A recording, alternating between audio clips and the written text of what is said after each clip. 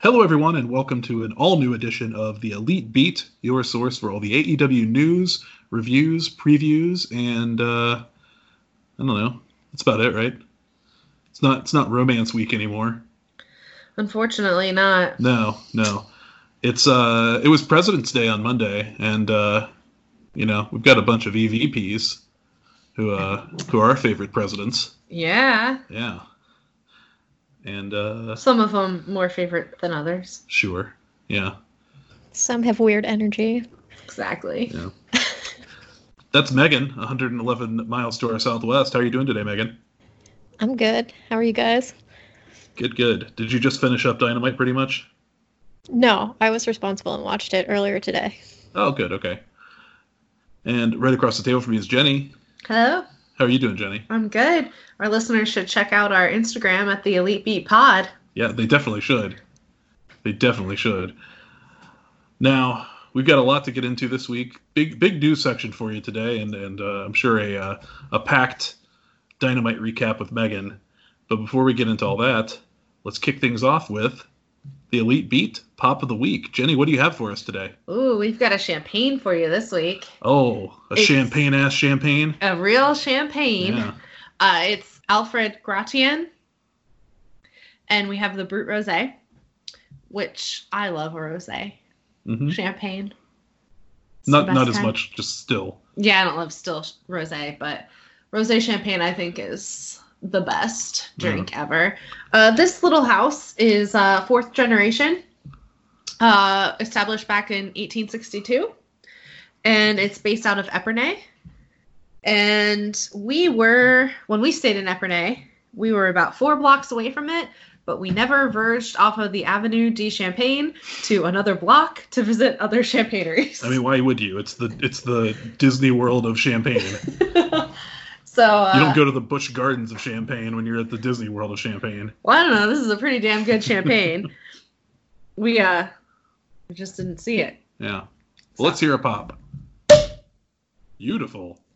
Oh, it smells so good. Good cork. Yeah, this is it's very fruit forward when you first take a sip, but it's also very complex. It has a lot of like toasty, bready notes on the end. Megan, you've had this one before at our house. Oh, well then I'm sure it's good. Megan, why don't you tell us what you've got down in Cincinnati way? I've got Cincinnati favorite Rheingeist Truth. Once again, I had this last week, I think, and I still had some left. So it is, to remind you, it has a tropical fruit aroma, notably grapefruit and mango, and a dry finish. So crisp. Can we get a crack? We can indeed. Oh, that was satisfying. Yes, it was. I love a good beer crack. So shall we get into being the elite? Yes. All right. BTE episode 191, Into the Unknown. This week was mostly, at least early on, about canceled flights causing a 17-hour travel day to get from Southern California to Austin, Texas, which sounds incredibly frustrating. And the Jacksons missed the production meeting for Dynamite. So that's too bad. Maybe that's why it was so good. Wow. Matt was backstage. He'd set up a little coffee shop. He's even selling snacks now. Scorpio Sky walks in and asks for coffee. And Matt says, Jim Ross has already called your coffee order in. And he gives him a cup that says Too Cold Scorpio on it, which is a reference to Jim Ross calling Scorpio Sky Too Cold Scorpio a couple weeks ago on Dynamite. The main thrust of the plot this week was that Hangman Page found out that the Young Bucks were in that Battle Royal, and he went around to a bunch of the other teams that are in there and was giving them basically a scouting report on what to do to fight the Jacksons. What not to do. Excuse me? How to protect the Jacksons. Where not to hit them. I was waiting for this segment. Can't wait to see how this goes.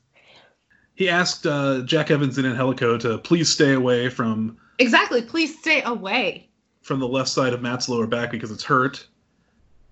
He told the Jurassic Express about Nick's bad eyesight, and he'd be blind if he lost his contacts. Yeah, don't hit him in the eyes. Now, wait, can I say that when he talked to the hybrid too, he definitely framed it as asking them to avoid hurting Matt in a certain way. But for the rest of the people he talks to, he doesn't ask questions. He just drops like weak points as point of fact. Well, they just cut that introduction part from everyone. You know, they don't want to spend an extra 30 seconds on each person that he talks to, showing that I'm sure that he did say, please stay away from these pieces. The payoff to this bit was that Hangman was in the shower, drinking a beer, obviously, but fully nude. And he was talking to the best friends in Orange Cassidy, who were also standing in the shower area, but fully dressed. And he was, giving them some scouting tips. And after he was satisfied, he walked off, and there was a giant Tetris piece covering his manhood. Past his knees. Yeah. Mega hung. And Orange Cassidy lowered his sunglasses as Hangman walked away to get a look at his huge horse cock. What's that thing you always say about Adam Page, Jenny? God gave with both hands. You'd have to hold it with both hands, apparently. But that was pretty much being the Elite for the week. Did either of you have any other thoughts on it? I just was waiting for how Jenny spun Adam Page throwing the Bucks under the bus. Specifically Matt. I really enjoyed the travelogue. Like, hearing that stressed me out. Right? Like, I liked that segment, but what a nightmare. Mm-hmm. There's nothing more frustrating than delays at the airport, and I like that they left and went and shopped at a Hot Topic for their merch. I like that they appeared to be, like, perhaps folding and reshelving it. Like pulling them up to the front so that people could see them? Yeah, either that or tidying up their little section. Like when an author goes to a bookstore? Yeah, always move your book to the front. That takes us to AEW Dark for February 18th. No big angles on this show to cover, so just 4 match results here. Chris Statlander defeated Diamante in 4 minutes and 30 seconds. So it was our second look at Diamante. Best Friends defeated the Hybrid 2 in 8.5 minutes. I thought this match was a lot of fun. Agreed. Big Swole defeated the debuting Christy Janes in 4 minutes and 40 seconds. I didn't get much of an impression of Christy Janes. It was kind of too short to really... 4 minutes was too short? Yeah, I don't know. Like, she didn't leave an impression on me. She probably shouldn't be signed then. Well, we'll see. And in the main event, the Young Bucks defeated Peter Avalon and QT Marshall in 10 minutes and 20 seconds. How on earth did it take them so long? It was a pure comedy match. Okay. They literally had the microphone and were calling their own spots. I liked it. I had a lot of fun with it. I enjoyed it too. I think it's the most enjoyable Librarians match we've seen. Oh, for sure. Yeah, like a match involving either one of them. Yeah. But not much to Dark this week. No angles or anything. Megan, would you like to get us started on that big Dynamite recap? For sure. Let's go to the State Farm Arena in Atlanta, Georgia, which everybody seemed pretty excited about. I get the impression this is... I mean, obviously Cody's got history here, but JR and Tony, I feel like football time. I mean, this was a Jim Crockett promotion / WCW hotbed when both of those guys were announcers for that promotion as well, so... I'm honestly surprised they didn't do another little segment where they brought people in. Yeah, me too. I wonder what the deal was there. I think you probably could have got a lot of people. Yeah. Well, we start out the show with a lot of people because the opening segment is the Tag Team Battle Royal. And I believe there's 5 teams, so 10 guys. And I like the way they started this because rather than show their entrances on the ramp, they just had them all standing on the outside of the ring. And then when the match started, everybody jumped in. And then that was the signal that you can no longer go over the top rope or you're out. I just thought that was kind of an interesting setup. Yeah, and it just saved a lot of time, too. Yeah, I assume the audience in the stadium or whatever got to see everybody walk down, but it was cool to just kind of jump right into it in the show form. Yeah, they're good. They're good at that. They do that a lot with the, like I feel like 4 or 5 times out of 20 now, we've seen a show kick off with just like the match like in the ring, ready to start. Yeah. Yeah. So I thought there would be some sort of competition, like, I don't know, of like shoving to get in the ring, or whoever got in the ring first won something. Jenny wanted a reverse battle royal before the regular battle royal. Exactly. just like a straight up race. Yes. Start them all on the stage. See who Yes. gets down there first. Like how they used to start old racing, like car racing stuff, like Formula One. Mm. Well, if they did it that way, then they couldn't have the mechanic where 2 of the teams hung around on the outside waiting for other teams to get beat up and thrown out before they decide to participate. So the Young Bucks win this match, and there's a lot of stuff that goes on in the middle of it. But the way the Young Bucks win is that Matt and all his weird energy ends up the last buck in the ring with Santana and Ortiz, and he has to defeat both of them. So he does. He overcomes great odds, and they get the win. And after the match, Kenny and Adam come out. Kenny looks pumped, as always, happy for his friends. Adam looks annoyed, as always, kind of annoyed he has to be part of this. Interrupted his drinking. Oh, yeah, of course. I mean, legitimate excuse, for sure. But Kenny he's happy that his friends are going to be the ones to potentially take their tag titles away, and Adam is not. I've got a list of the who eliminated who and at what point in the match it occurred, if you'd be interested in something like that. Yeah. So we had Jack Evans was eliminated when he tried to dive onto everyone, and they just caught him and threw him out, and that happened at 1:40 into the match. Scorpio Sky had done it just before, so I thought it was a good idea, but he's a lot smaller than Scorpio Sky. Yeah. Scorpio knocked down literally everybody in the ring, and Jack Evans didn't even make a dent. Kind of like Riho in the table. Yep. T-Hawk got eliminated soon after by Private Party. They hit him with the silly string and tossed him out. That was at 2 minutes and 51 seconds. SCU got distracted by the Dark Order and their motivational speaker guy, who I'm glad it was nice to see him in an arena, because we talked about that a couple weeks ago. And then so the Dark Order, the Dark Order guys, the Clean Beavers, Reynolds and Silver, tossed out SCU in 3 minutes. And what I have to say was quite an upset there. I agree. Yeah. You wouldn't think that the Clean Beavers could take out SCU like that so cleanly. No. But they turned around and got super kicked out by the Bucks at just 20 seconds later. Shima and Jungle Boy are fighting on the apron, and Luchasaurus just boots Shima off the apron at 6:15, so that takes out all of Strong Hearts. Proud and Powerful toss out Private Party 10 minutes in after countering the silly string.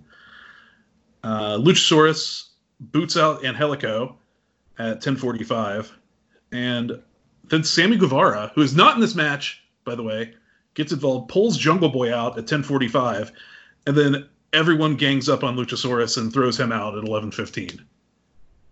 I have to say, there was a great spot in here I did like the Luchasaurus face-off with the Butcher. Everybody went crazy for those 2 big guys throwing hands at each other. Yeah.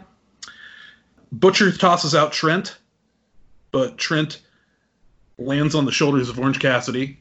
This is one of my favorite spots. So Trent comes back, and he and Matt Jackson team up and dropkick the Blade out. And then what happens right after that, Jenny? They do a best friends hug. And what are we calling them? We are calling them the Best Bucks. Uh-huh. Or the Young Friends. I like the Best Bucks the best. What do you think, Megan? I like Best Bucks, too. Yeah. Okay, so Nick Jackson and Chuck can be the Young Friends. Okay. That makes sense age-wise. They're both younger. The young of the 2. How jealous do you think Chuck was of this hug? There's some stuff on Twitter we can talk about later. Well, we're I'm talking about it now. I haven't pulled it up yet. They even did the pull-out spot of the camera angle.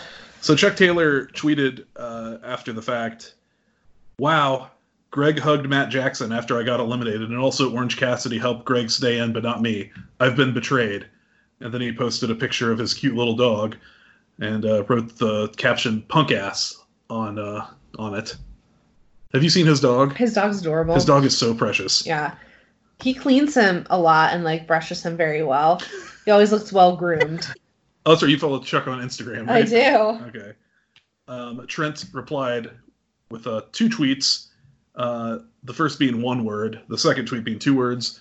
The tweets are as followed. Dustin, I'm sorry. If the listeners wanted to see a clip of that hug, it's up on our Instagram at the Elite Beat Pod. That's right. Orange he probably would have saved Trent again, but the bunny kicks him in the balls. And Trent gets tossed out by the Butcher at 15 minutes and 55 seconds. So Matt Jackson spears the Butcher out at 16 minutes, and that leaves him alone with Proud and Powerful. He is going along just fine. And then what happens? What does Sammy Guevara do? So Sammy Guevara springboards into the ring, and Matt super kick paralysis him. Holy shit. He kicked through his head. Yeah. Our friend Dave was over watching with us, and he's always rooting for paralysis when he's watching wrestling.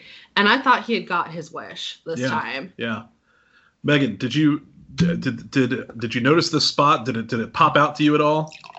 It did, because I saw Matt's foot just not hit Sammy in the face, but because they're working. But the way Sammy's face still just hit the side of it and dragged, I was like, oh, that's not going to be comfortable for him. I think he pretty much hit his face. And like underneath his chin. Yeah. And then it looked like his foot got caught underneath his chin, and then he couldn't get out, and he had to like continue with it. And Sammy's legs like folded under him. Yeah. Yeah, it looks brutal. This is also something you could see if you went to the Elite Beat Pod on Instagram. That's right. And after that, Matt is able to take out Ortiz and Santana at 17 minutes 57 seconds, and that is how he survived and won the Battle Royal. Yeah, I really liked the rules of this tag team Battle Royal, where the last person of the tag team won, and the tag team won. I don't like the WWE rules where the first person who's part of your tag team gets out and then the whole tag team's out. I don't like that at all. Yeah, it doesn't really make any sense if you think about it, because if you're still in there as just one person, then you're at a big disadvantage, and if you win the Battle Royal, that's even more impressive. I agree. This is one of the better Battle Royals I've seen in a long time. Yeah, I like the rule where you're not out unless both people are out too, because it gives you the opportunity to do like with Matt and Trent. You get some good guys and bad guys teaming up in a way that they wouldn't normally. Who's the bad guy there? Matt? No, I meant like 2 good guys, 2 bad guys.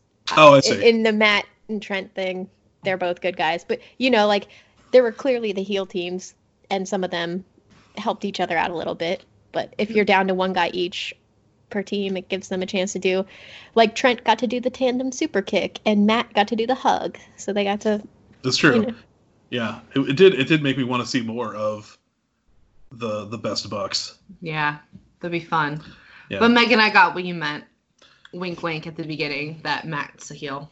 Oh yeah, that's what I'm putting out there, because he has such strange energy. Oh, Jenny, I'm upset. She's just picking up what you're putting down, Megan. Exactly. Oh my gosh.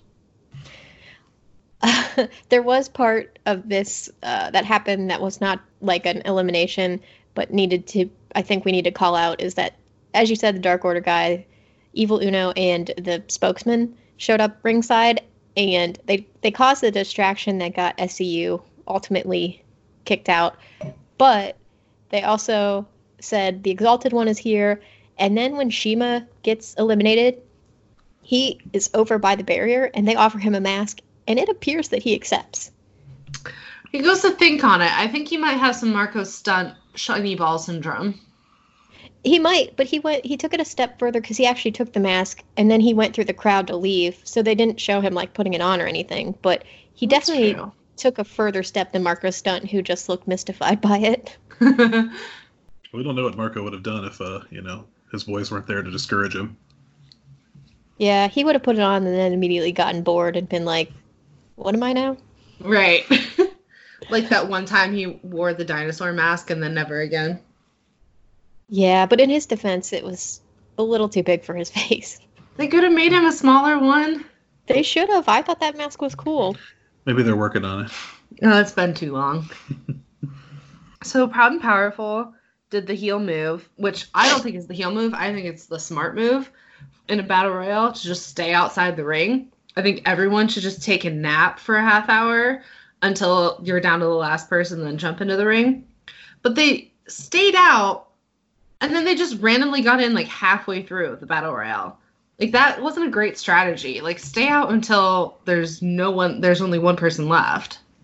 Yeah, I don't remember seeing anything to trigger them to need to go in. Like the Dark Order guys, Queen Beavers were outside for a reason. Obviously, they were waiting for their opportunity, but it does seem like Santana and Ortiz just jumped in just 'cause. Yeah, they just wanted some spotlight. They got a little bored on the outside. Yeah. When you do Tiger style, it's hard to keep it in for too long. Yeah, Ortiz is always on the verge. Yeah. Our friend Dave loves the Tiger style. It's hilarious. Like, he frequently just does that with the hands during the show. I totally believe that. That's a very Dave thing. And ball watch, as you said, the bunny got a low blow on Orange Cassidy. Mm-hmm. So, got to keep track of those. 2 ball watch items already. Hangman's. Oh, yeah. And Orange Cassidy's. Hangman's big old dick. Yeah. Oh, my I wonder God. if Orange checking out Hangman's package was foreshadowing of his own getting hit. Probably. Don't get distracted by the Hangman. Okay. Oh, and Nick got hit in the balls, too. Went for the scrotum. Oh, yeah. So, Hangman on Twitter today, referring back to Twitter, going to be doing that a lot, I guess. Is Hangman active on Twitter? Yeah. Because he's not on Instagram. Yeah, he tweets a lot. He said, "I clearly told them to go after Nick's scrotum. God dang it." Okay. That doesn't even really seem like insider advice. And they did go after it. They hit him in the balls. Yeah. Isn't that your scrotum? I mean, yeah, your balls are contained by your scrotum. I think he told them to like weirdly pinch them or something. Yeah. And Helico responded to this and said, "And I did. However, you forgot to mention he's also thick-skinned." Does that mean he has a foreskin? No, I think he means he has thick ball skin. But no, Adam said that the scrotum was weak, thin-skinned. He was wrong. So Adam needs to spend more time examining, I think. Yeah. So backstage, we see Cody arriving. He has his lovely wife Brandy and his adorable dog Pharaoh with him because it's a big night. But we'll get to his part later. Just know that he is, he looks confident. He's the most beloved boy in Atlanta. He is. And he's dressed, like, very stylish once again this week. Their pictures are at the Atlanta airport. They're ambassadors for ATL. That's right. I've seen that. Oh, wow. They're That's kind of important people. Well, they have arrived. But meanwhile, in ring, we go to Shanna versus Chris Statlander. And Chris Statlander gets the win over Shanna with her Big Bang Theory. But Britt's on the commentary for this one. Why didn't Shanna hit Chris Statlander with the Kamehameha? I guess she didn't have the,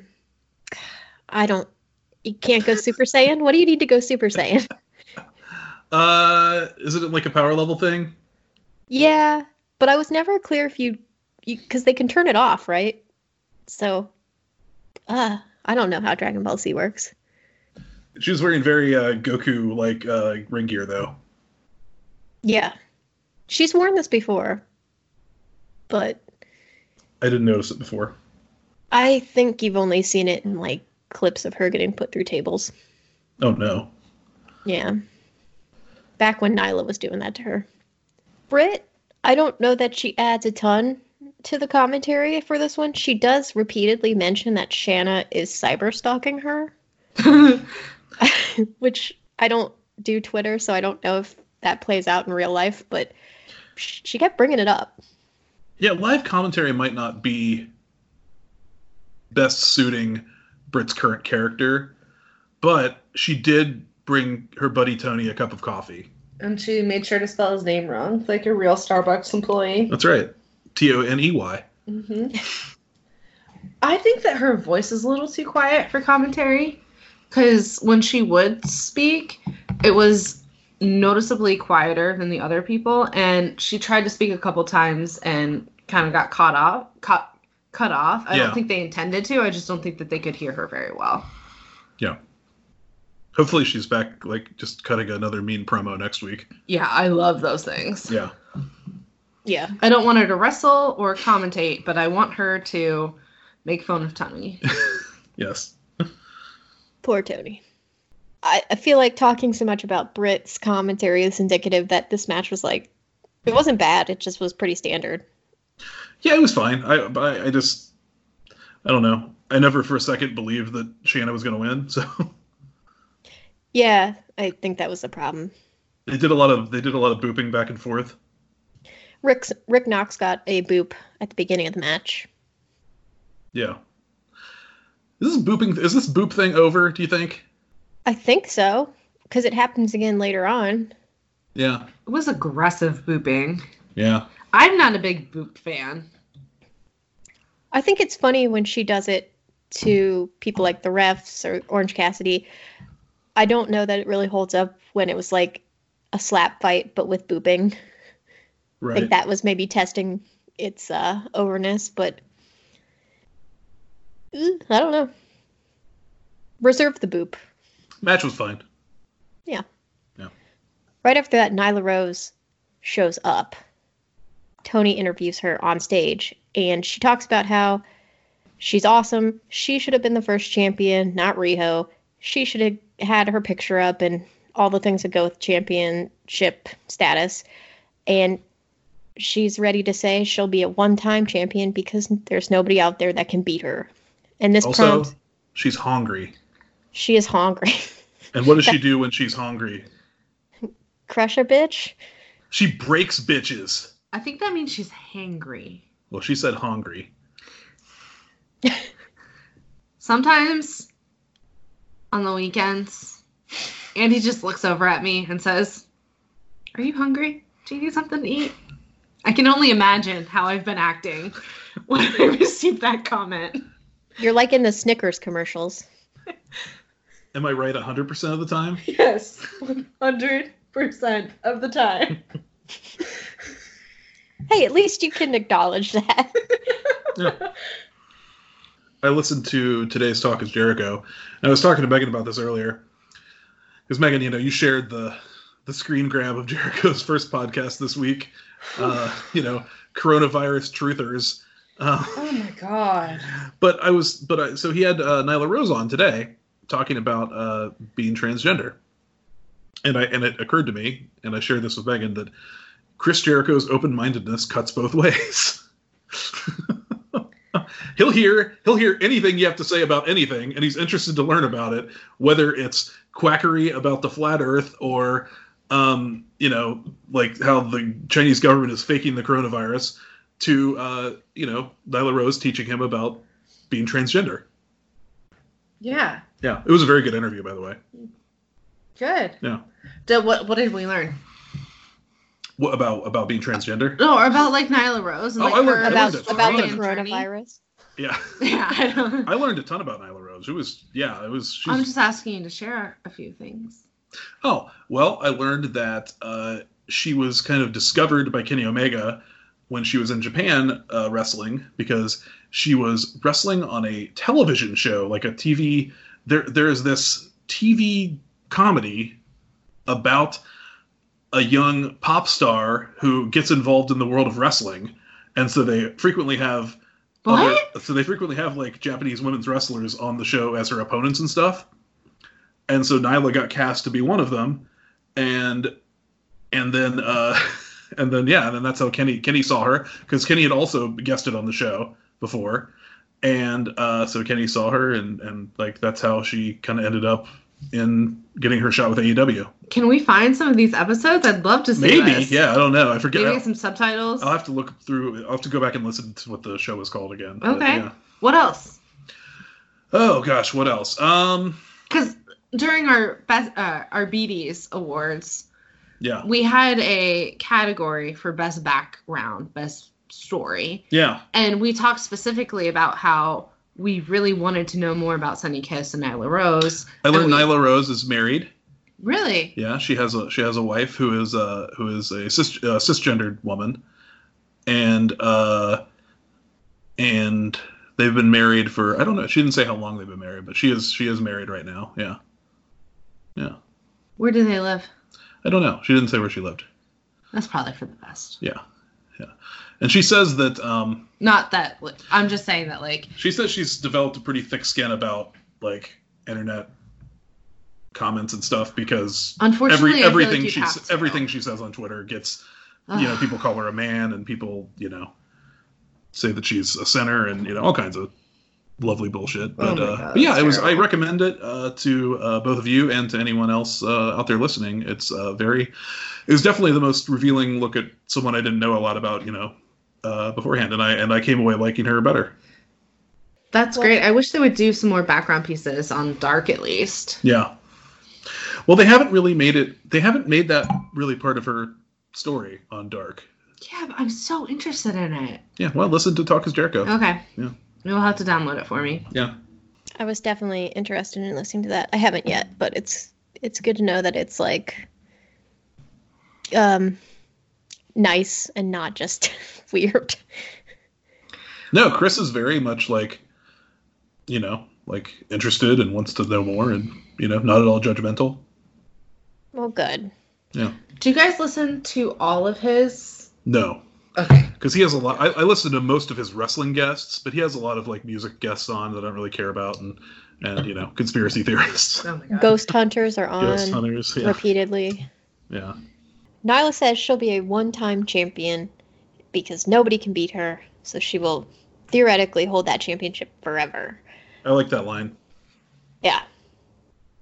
It reminded me of Shayna bragging that she was a two-time champ, but I think a one-time champ is a little more prestigious. Yeah, it is. At this point, Chris Statlander walks out because she is, I believe, the number one contender at this point. That's a good question, Megan.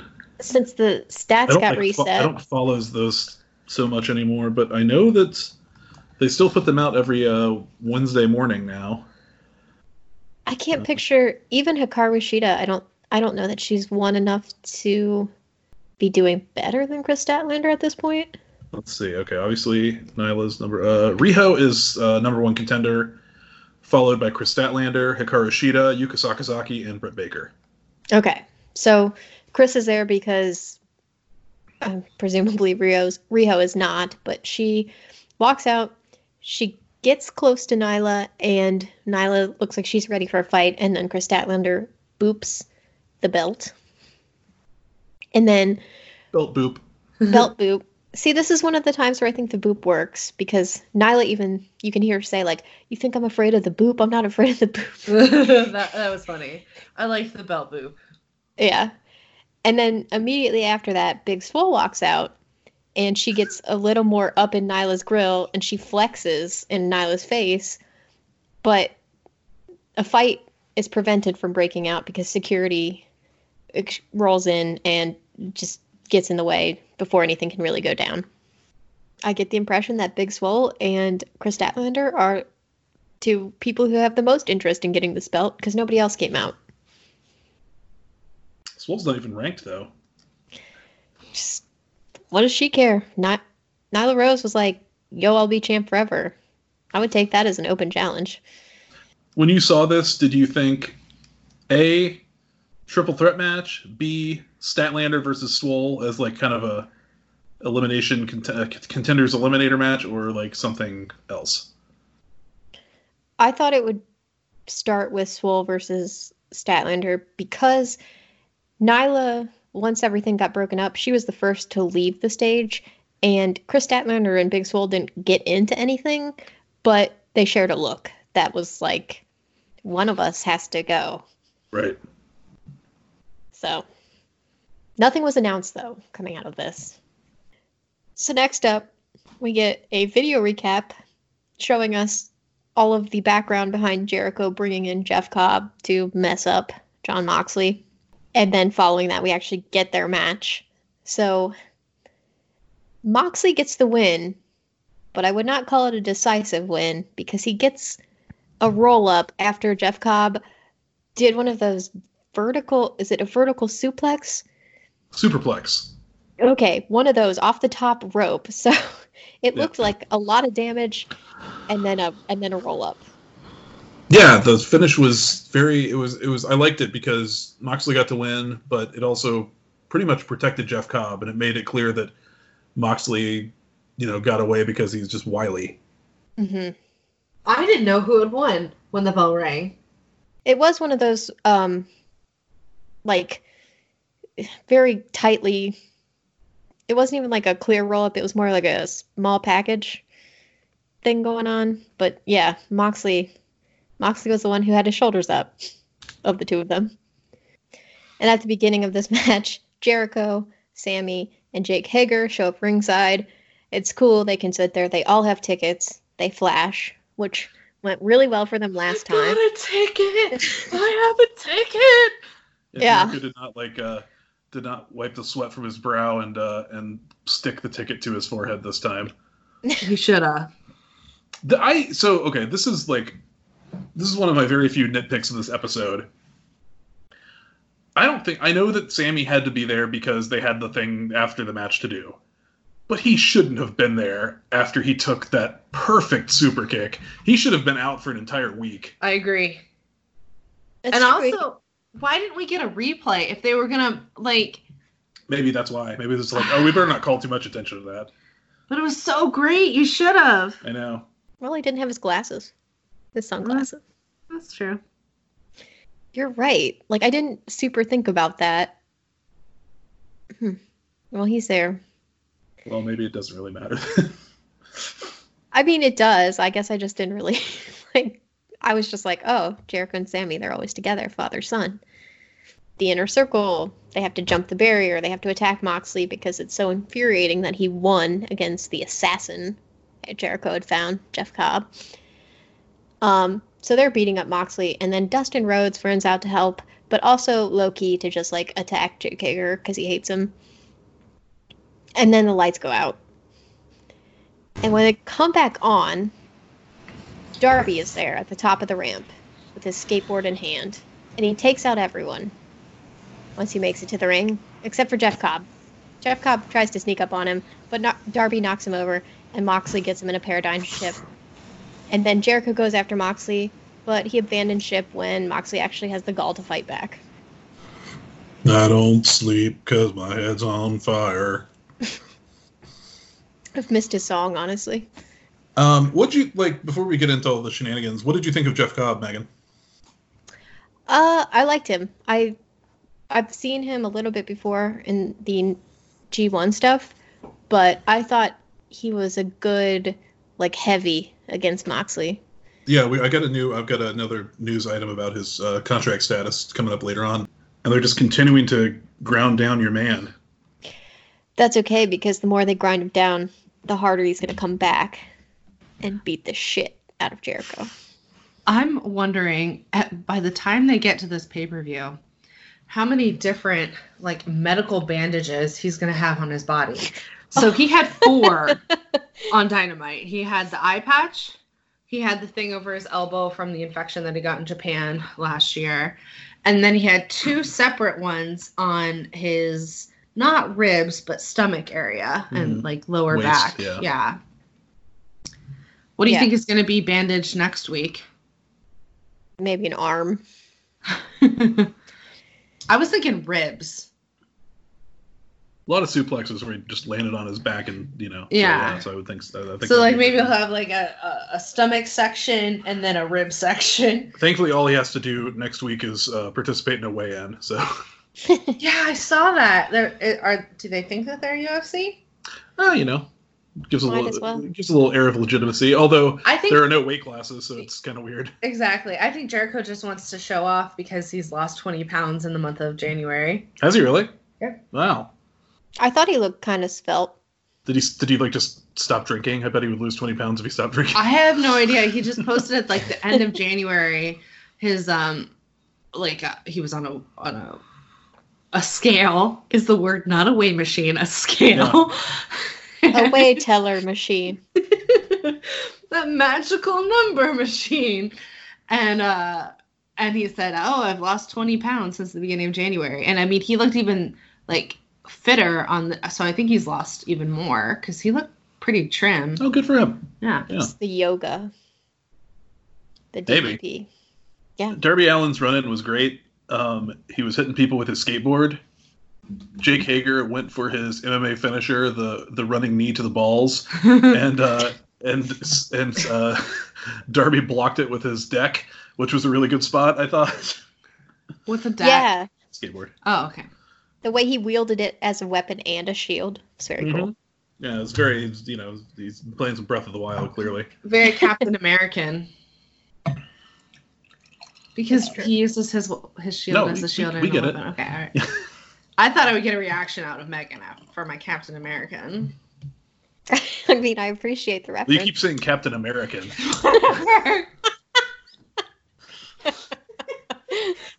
Look, I wasn't going to call her out. I thought Megan would appreciate the sentiment. Yeah. I did. That's why I didn't call you out. Thank you. You're welcome. You're a good friend. Thank you. So this is fun.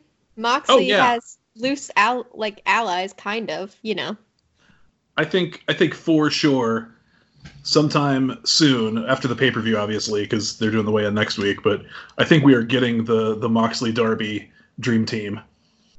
Aw. Those little chaos monkeys. They need to do a tag against Jericho and Sammy, I think. Mm-hmm. That'll be really fun. Yeah. But I am glad in retrospect that they are saving it for after the pay-per-view because I thought they might do it next week, but I think the first time Jericho and Moxley touch in a ring should be their pay-per-view title match.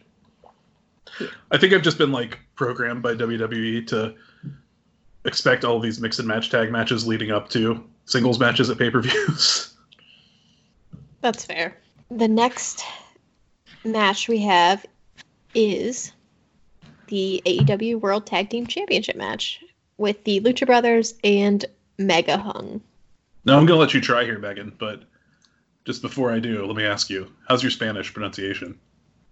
Very bad. Okay. What do I need to pronounce? Oh, did you not see the Chiron? I didn't.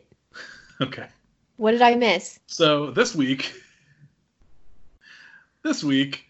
Hangman Page's, I guess because they were taking on the Lucha Brothers, Hangman Page's Chiron said, "Como se dice yeehaw?"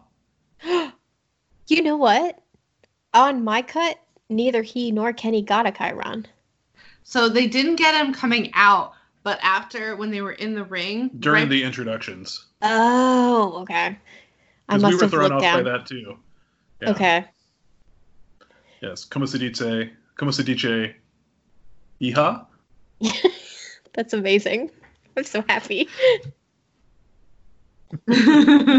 Except it should have been cowboy shit.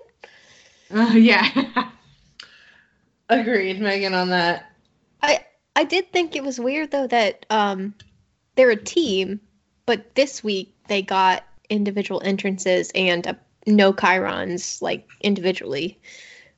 I thought they usually come out to, each other's music, but closer. And it seemed like they both just got individual entrances.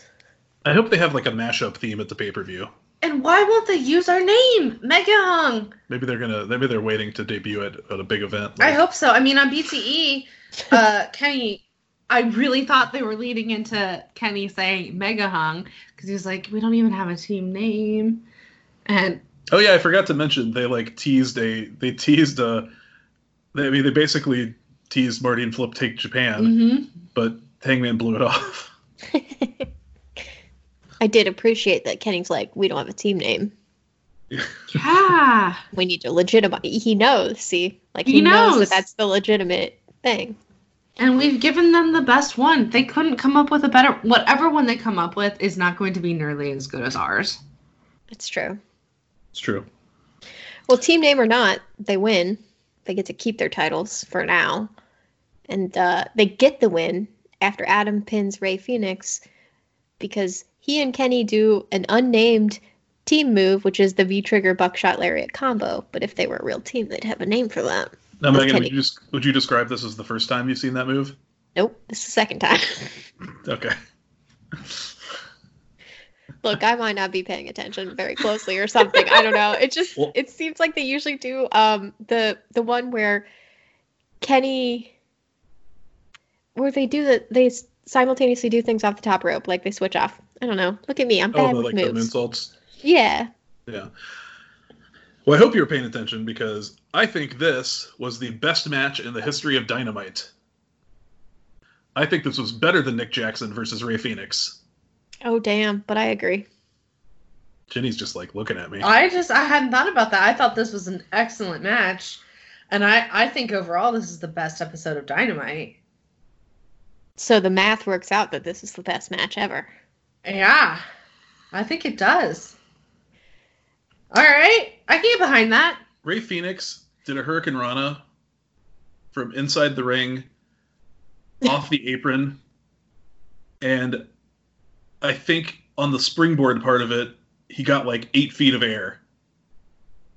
Yeah, he is bananas. I don't even... I think this match, he looked more graceful than he usually does, which is saying a lot because the bar is so high.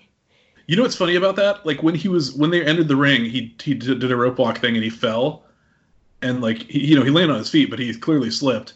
And I looked at Dave and I said he had to get that one out of the way.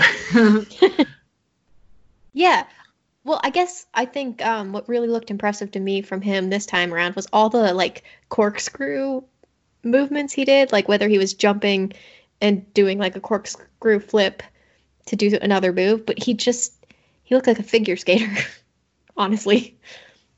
He did that one where, oh god, it was like Hangman was like throwing him.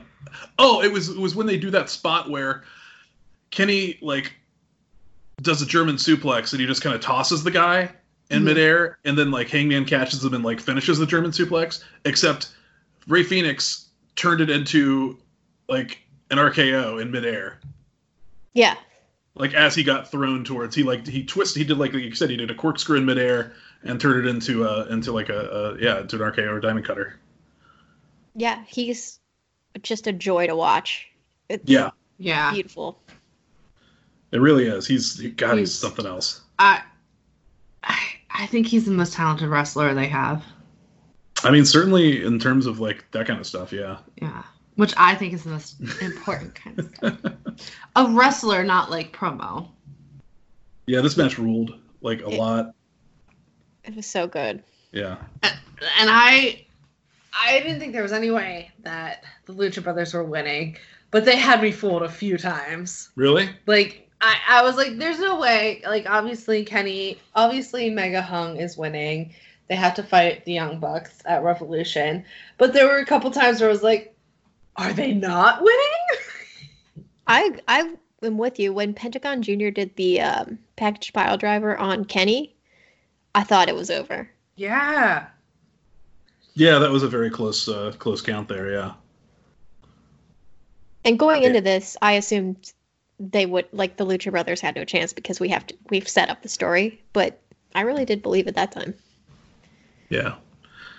This was a really special match, and I think Kenny and Hang, I think this has to be going even better than they had planned. Oh yeah. No, okay, they've come together as like an excellent tag team. This They is have. the best story that like AEW has ever told. And Yeah, this time, yeah.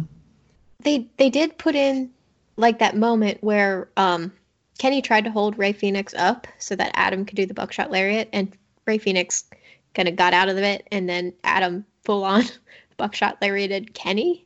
Mhm. But that didn't even seem to like cause any issue within the match itself. Not like it would have a few weeks ago. Yeah, they just moved on from it. I kind of want to watch this match again. Yeah. might do that tomorrow. Well, guys, let's do a champagne bet. Oh gosh. Uh-huh. Who do we think is winning Revolution? The Bucks or Mega Hung? Mega hung. You think so? Megan?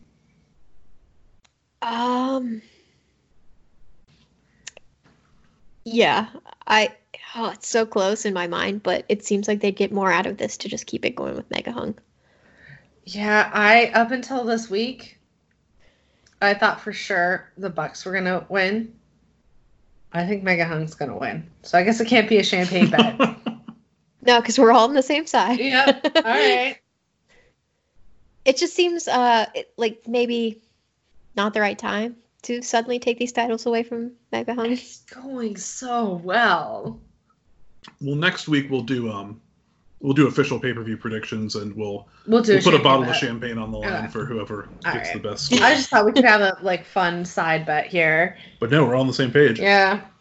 We all really like the way this is going. Yeah.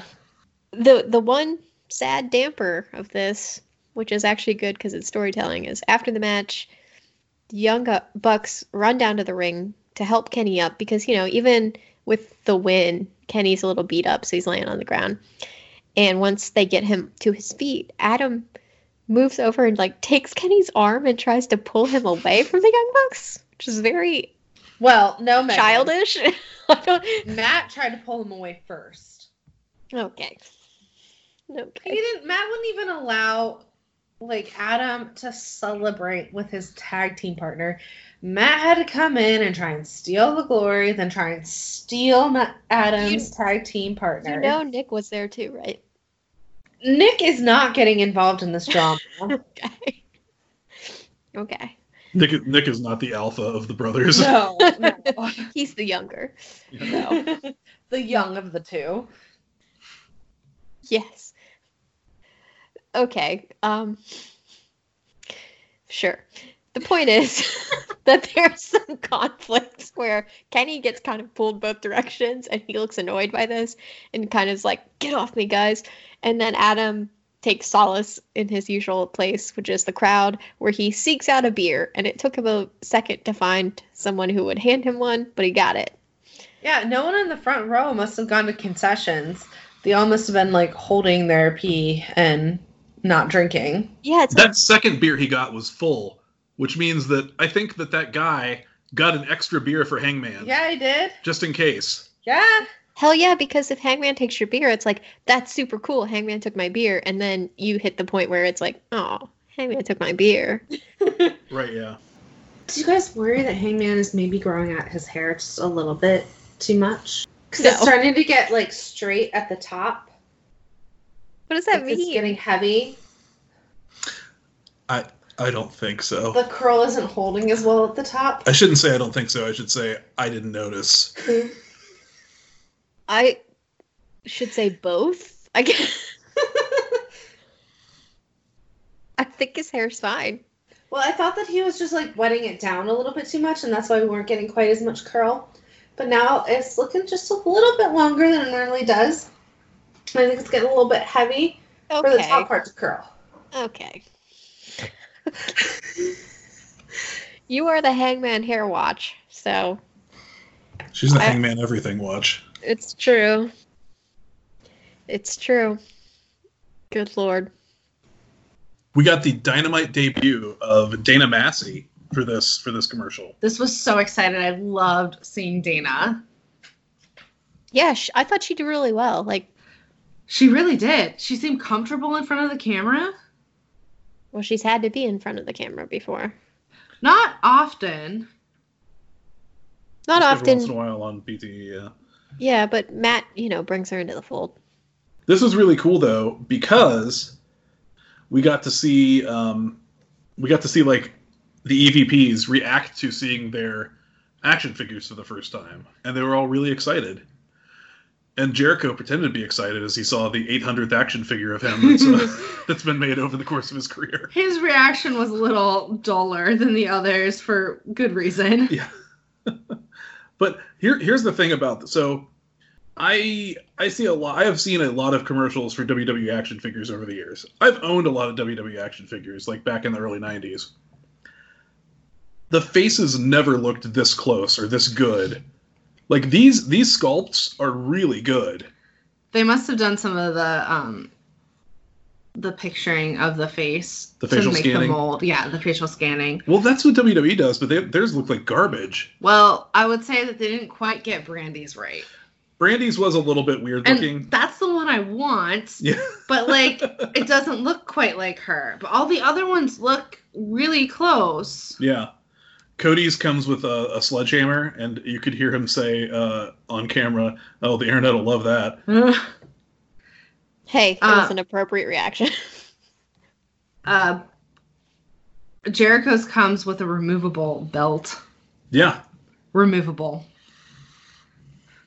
Because he will not be the only champion. I would think not. It's not a Nyla Rose situation where he's just going to keep it forever. Wicked cool toys. Wicked cool toys. Okay. Thank you. Anyway, these look really cool, and I actually kind of want some of them. Yeah. I'm not sure where we'll put them, but yeah, it'd be kind of cool to have them, though.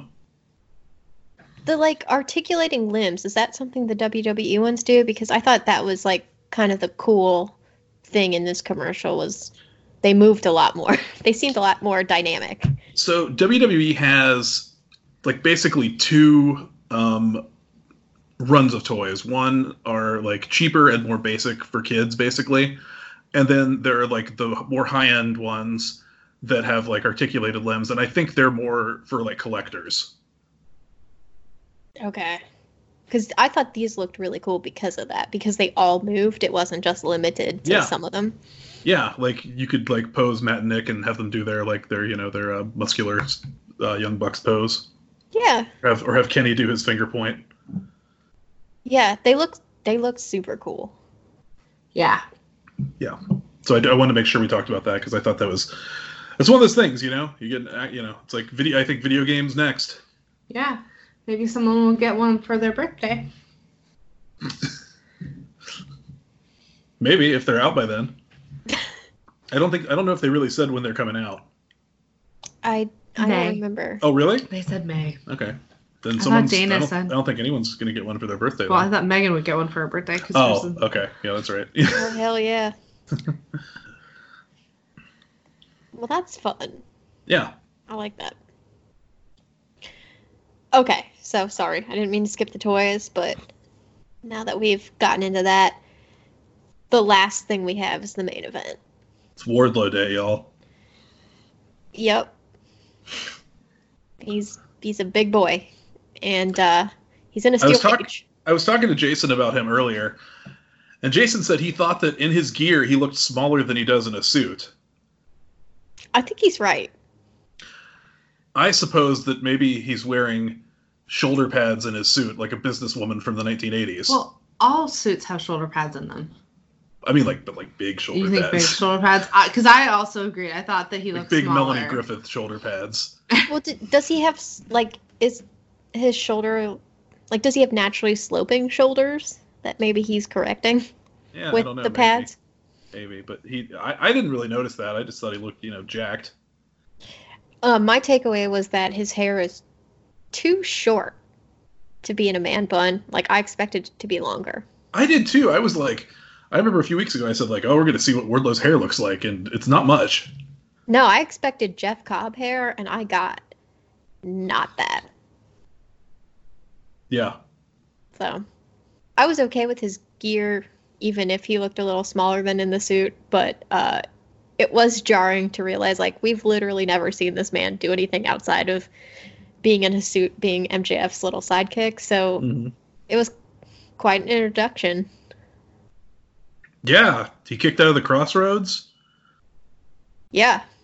Yeah, they gave him a lot. And obviously he had to lose because Cody has to wrestle MJF, and that was what needed to happen to allow that. But they protected the hell out of him.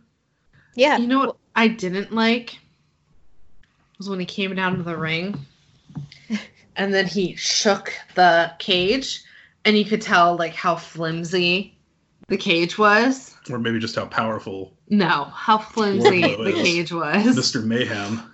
You don't think he just has a lot of arm muscles? I don't. Not that many. Well, I will say, Jenny, you point that out, but later I think Excalibur may have said it that it's dangerous because the way the ring is, or the cage is structured, you could end up between it and the ring if you fell the wrong way. So they did kind of weirdly acknowledge that. Which Cody did at one point. He did, yeah. Yeah. I like that this was pinfall and submission only. Like, no escape the cage rules. I appreciate that. I really don't like the cage escape rules. Yeah. Now, do you think that will be how all cage matches are, or just this one? I mean, I don't know, but I would say that this sets a precedent. Just like the way they did the Tag Team Battle Royal. Yeah, I agree. And hopefully, we'll probably, like, if they really want to make it special, we won't have more than one, like, cage match a year or so. I would hope not. Yeah. Did the cage seem really tall? Yes! Cage was crazy tall. Okay, because I was like, visually, are they shooting it different than I'm used to maybe WWE doing it? Because it seemed extremely tall to me. No, they built a big-ass cage. Okay. A tall cage. Yeah.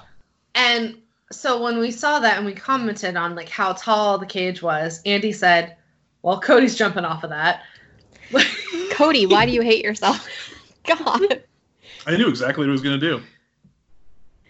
Oh, good Lord. I've never seen anyone... Oh, that's not true. Other than Colton climbing that fence on The Bachelor, I've never seen anyone climb anything as quickly as I saw Cody climb that cage. He was up there in like a second. I was like, what? He took 3 steps to get up there. And then a second later, he was back down. Oh my god, it was crazy. Oh, God. I love the spot where, Arn was holding the cage door after Cody, banged into it and it opened. And he was kind of in a position where it looked like if he wanted to, he could have slammed the door on Cody's head. But MJF, kind of got up beside him and started yelling at him to, slam the door on his head. Yeah. Do it like you did to his father. And then Arn just, he looked like he was considering it for a second. But, of course, he was just suckering MJF in, and he slammed the door onto MJF. That was great. Yes. Yeah. Really good. That is a reference to a very famous angle from, 1985 when Arn Anderson slammed a cage door on Dusty Rhodes' head. I assumed that. Yeah. Wasn't MJF... Yeah, wasn't MJF even saying, you remember how you did it? Do it again? Well, yeah, he said, do it like you did to his father. Yeah. I like that they have all that history to draw on. That's cool. Yeah. It's too bad they can't, show the clips or anything, because WWE owns it all. But yeah. Now, was it fake blood or real blood? Looked real. I thought it looked fake.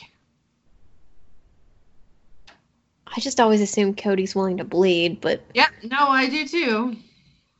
I was pretty upset. I think it was probably real. You told me you thought it was fake. I didn't want you to get upset at the moment. I didn't want it to ruin your appreciation of the show. Because it did not look thin. It looked thick. No. Cody Rhodes, in his hometown, in the first cage match in AEW history, yeah, he's going to do a blade job. God damn it, Cody. Stop it. That math checks out, right, Megan? Oh, for sure. Here's the thing. You guys watched in real time. I'm watching on TNT.com, and they cut to a commercial. Everything was totally cool. We come back. Cody's covered in blood. And I'm like, are you fucking kidding me? What the hell happened? It's so frustrating. Why does every big match that Cody has to have to involve blood? I don't want to see it, Cody. I was surprised they did it on, cable television. I thought that would be a line that maybe they wouldn't be allowed to cross. this is a really unpopular opinion, and Andy, maybe you should cut this, but I feel like Cody uses blood like bad movies use women's breasts. Just like a spectacle. Yep. To make their movie better? Mm-hmm. More appealing to boys, for sure. But I don't think it makes it better. I think it makes it more dramatic. Well, he just wants this, like, giant use your merit, Cody. He wants to be his dad. But I know that he wants to honor his dad, but you don't need to honor your dad in blood. Yeah.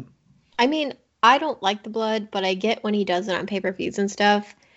I don't know that this, like, rose to the level of requiring blood to make it more dramatic. Like, it's a cage match, sure, but you're facing off against Wardlow, the person in the way of you going to MJF, and it's like nobody thinks you're going to lose this match, right? Because that would end the story. So true. But now, like, if he does, like, let's presume he's going to bleed in the MJF match because it's a pay-per-view match. Sure. So, for sure. Like, that does, like, kind of take away from that somewhat since we just saw it. Yeah. Maybe he won't. I would have expected it more than here. That's why when it cut to commercial and then back, I was like, are you fucking kidding me? Like, and you did it in the commercial break? Like, it didn't seem that important. And it didn't really play into it that much other than looking gross. I thought that they did a really good job with Wardlow here. He's clearly very green, but they kind of structured the match in a way where he was able to. He did all his big power spots. He looked impressive. They didn't ask him to do too much. I don't think it hurt Wardlow at all to lose. He's not that green. Britt Baker just posted a photo from 2015 with him on the Indies. Yeah, but like Britt Baker working the Indies, how many matches are you really having? No, I guess that's true. I didn't think he looked bad, like he didn't look experienced, but he's a big guy with muscles, so I feel like you can kind of fake it till he makes it. Yeah. He's had 84 matches in his career. That is almost as much as Britt Baker, right? That is in a period of almost 6 years now. Okay, so that is. Britt's not been wrestling for 6 years. It's been 5, right? Yeah. But when we looked up her stats, wasn't it something like low 100s? I thought it was lower than that. Yeah, that means he is averaging 14 matches per year. Oh. That's not nearly enough to get better. Did he take a big break or something? Because how's that even possible? Well, he hasn't wrestled since September. Like, because he's only working for AEW now, and he hasn't wrestled for AEW until Wednesday. But yeah. No, I mean, he works for a couple of indies that have like shows like once a month or once every 6 weeks, and He reminds me of like early Roman Reigns. Or Leaki, if you will. I will. That's very flattering of you.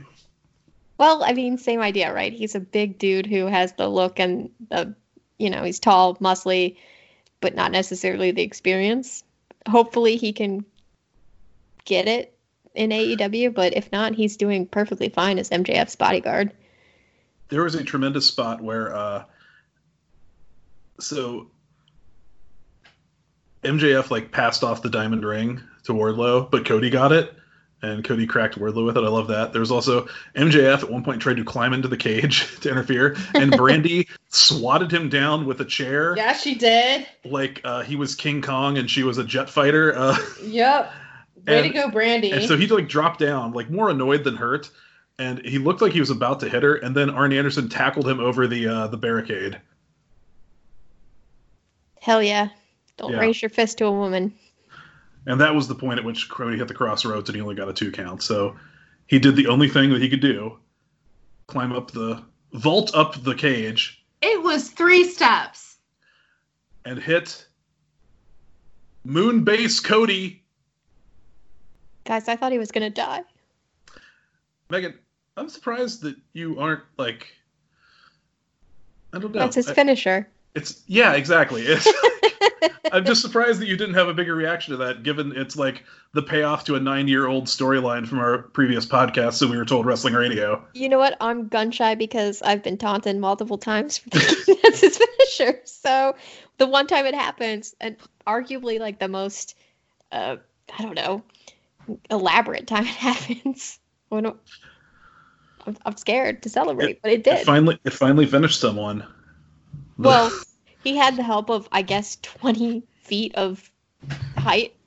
Yeah. Wardlow did not help him, though. Listen. He did jump off very quickly. I was going to say, I'm not going to fault Wardlow on this one because as quickly as he climbed up that cage, Cody just, like, he didn't look back. He didn't look down. He got to the top and was like, and my life is in your hands. And then he just, like, jumped backwards. And it's like, man, Cody, that's a really far way to fall for you to not even sort of check if people are in place. So I have an important question for you, Megan. Sure. Because I texted you Wednesday night and said, there's something on this show that pays off, like something from So We Were Told Wrestling Radio from 9 years ago. When you saw that happen, did you know at that point what I was talking about? No, but I think I was too distracted by the fact that he did that. I was just like, oh my God, are you dead? And then they kept re-showing it. And well, that's immediately what I thought of. And I texted Jason, and he was very happy to see that connection made. I appreciate that. I think I was just horrified by the lack of regard for his body that I didn't have time to connect it. I'm like, please don't die. And then when they showed it from above, and the way Wardlow, he was kind of there, but he wasn't. This got so many replays. It stressed me out. If they ever do an opening that's like the WWE opening where you just show a bunch of like moments, like this is going to be like the moment that caps it off for forever. Do you think it'll replace Riho? Rio and Hikaru Shida? Is it Rio and Shida? Yeah, it should, honestly. Yeah. It was a hell of a spot. And he paid the price, as we saw on Instagram, with his broken toe. Oh my God, his toe looks terrible. Yeah. On Instagram, he just showed a gnarly picture of his toe and said broken. Oh, God. You can break your toe doing a lot less. I broke my toe by dropping my phone onto it last year. And you can't really do anything as far as like fixing it, right? You just kind of have to like let it heal. Yeah, you just tape it to another toe and then you walk around Europe. Well, Cody, he got up and he climbed right back up to the top of the cage when he was done with this match. So he seemed like he was doing okay. He climbed right back up, and then our friend Dave was like, "Oh, he's just gonna let Brandy break his fall this time." And then they immediately showed. I didn't realize it was a clip, but him falling back and doing the move again. I was like, "Oh no!" He just decided to like leap off it again, even though he'd won. But it was just another one of the replays. But I was really concerned for Brandy. Victory lap. Hey guys, they just announced on SmackDown the Bella Twins are going to the WWE Hall of Fame this year. Oh, wonderful! Yeah, good for them. Congrats to the BTs. Big year for them. Yeah. Babies in Hall of Fame. Yeah. I love the Bellas. They're I love Nikki specifically. Yeah, they're great. You have a contentious relationship with Brie, huh? I'm actually tuning into the Hall of Fame this year. She's better sans baby. Brie? Okay, yeah. So that was Dynamite. I thought it was the best show. I know you said that you thought the previous week's was the best show. No. I said that there was a lot of chatter online that the previous week's was the last show. And there's even more chatter online that this week's is the best show. And that reminds me of what Megan said last week, where she said, don't people say every week is the best show? Until I stand by it. I stand by it. This was a pretty damn good show, though. Did you see MJF's face when Cody was on the top of the cage after he'd won and he was like screaming at him like, I'm coming for you, bitch? MJF looked scared. I thought it was some good acting. That's awesome. I think we're going to get MJF blood, not Cody blood. Oh, you know what? I think you might be right. Scar up that little forehead of his. I love You it. think Cody's willing to let somebody else bleed in his match? Come on. I think Cody's gonna take that blade and cut MJF's forehead. Oh God, I hope not. You should never blade someone else. Here, let me handle that for you, Max. That's called assault. Yeah, no, the show was great. That tag team title match was unbelievable. Mm-hmm. And the Battle Royale to start it off. Battle Royale was really fun. I think with those three things, I think you've got the best show. Yeah, I think so too. And I know it's just kind of a minor thing, but I also really liked the action figure commercial. I really loved it. I love seeing Dana. I love seeing like Brandy so emotional seeing herself in an action figure. Yeah. And what really pissed me off, guys, is after that, there's been a lot on Instagram of promoting these action figures.